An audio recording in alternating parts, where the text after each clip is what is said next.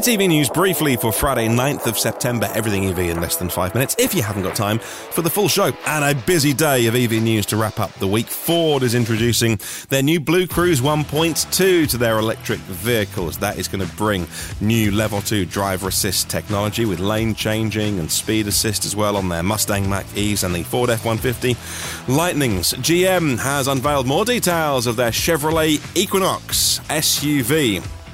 They will expect it to cost somewhere around 30 grand, and it'll be out somewhere around this time next year. So there's some, specifics we're waiting for on that, and it will go somewhere around 250 miles of range. So yeah, there's definitely a few numbers we want to add in, like the battery sizes. We just don't know, but we do know it'll charge up to 20 kilowatts, 19.2 kilowatts AC, and 150 kilowatts DC fast charging. Now, I thought they were using the Ultium technology. They are using Ultium batteries, which I thought was all 800 volt beast level charging, so that's dialed back a bit, probably 400 volts, and maybe saving some money on a few components there. Equinox EV arrives at dealerships this time next year, but if it does start at 30 grand and the base spec isn't ridiculously decontented and stripped out of everything fun, then that is going to be mega less than its competitors. You could say the competitors being the Ioniq 5, the Kia EV6, maybe even Tesla Model Y,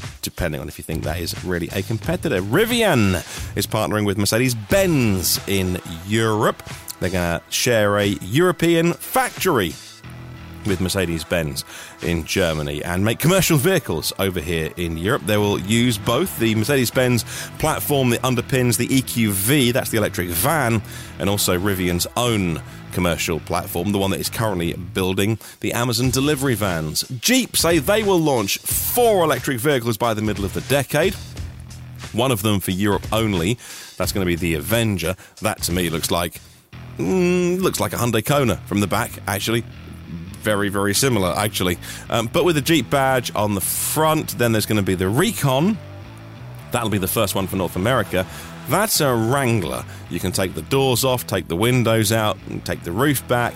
4-wheel drive, off-roading, that kind of stuff. Then there is the big SUV, luxury Wagoneer S, probably $90,000 or maybe even $100,000. That's going to have a massive battery that'll do 400 miles and one coming that'll do 500 miles of range, which is mega, but it won't be cheap.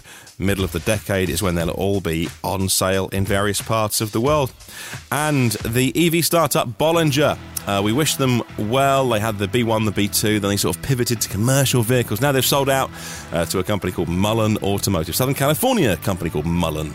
They make EVs of their own. Let's hope that they can bring whatever they've got to market, because they've been around a long time and a passion project of an individual who's put his own money into that, and we wish them the best. BYD is ramping up their electric car production, this time in Thailand. Thailand actually approving about 26 EV projects in about 17 different individual companies recently. So they're really trying to attract EV production to Thailand.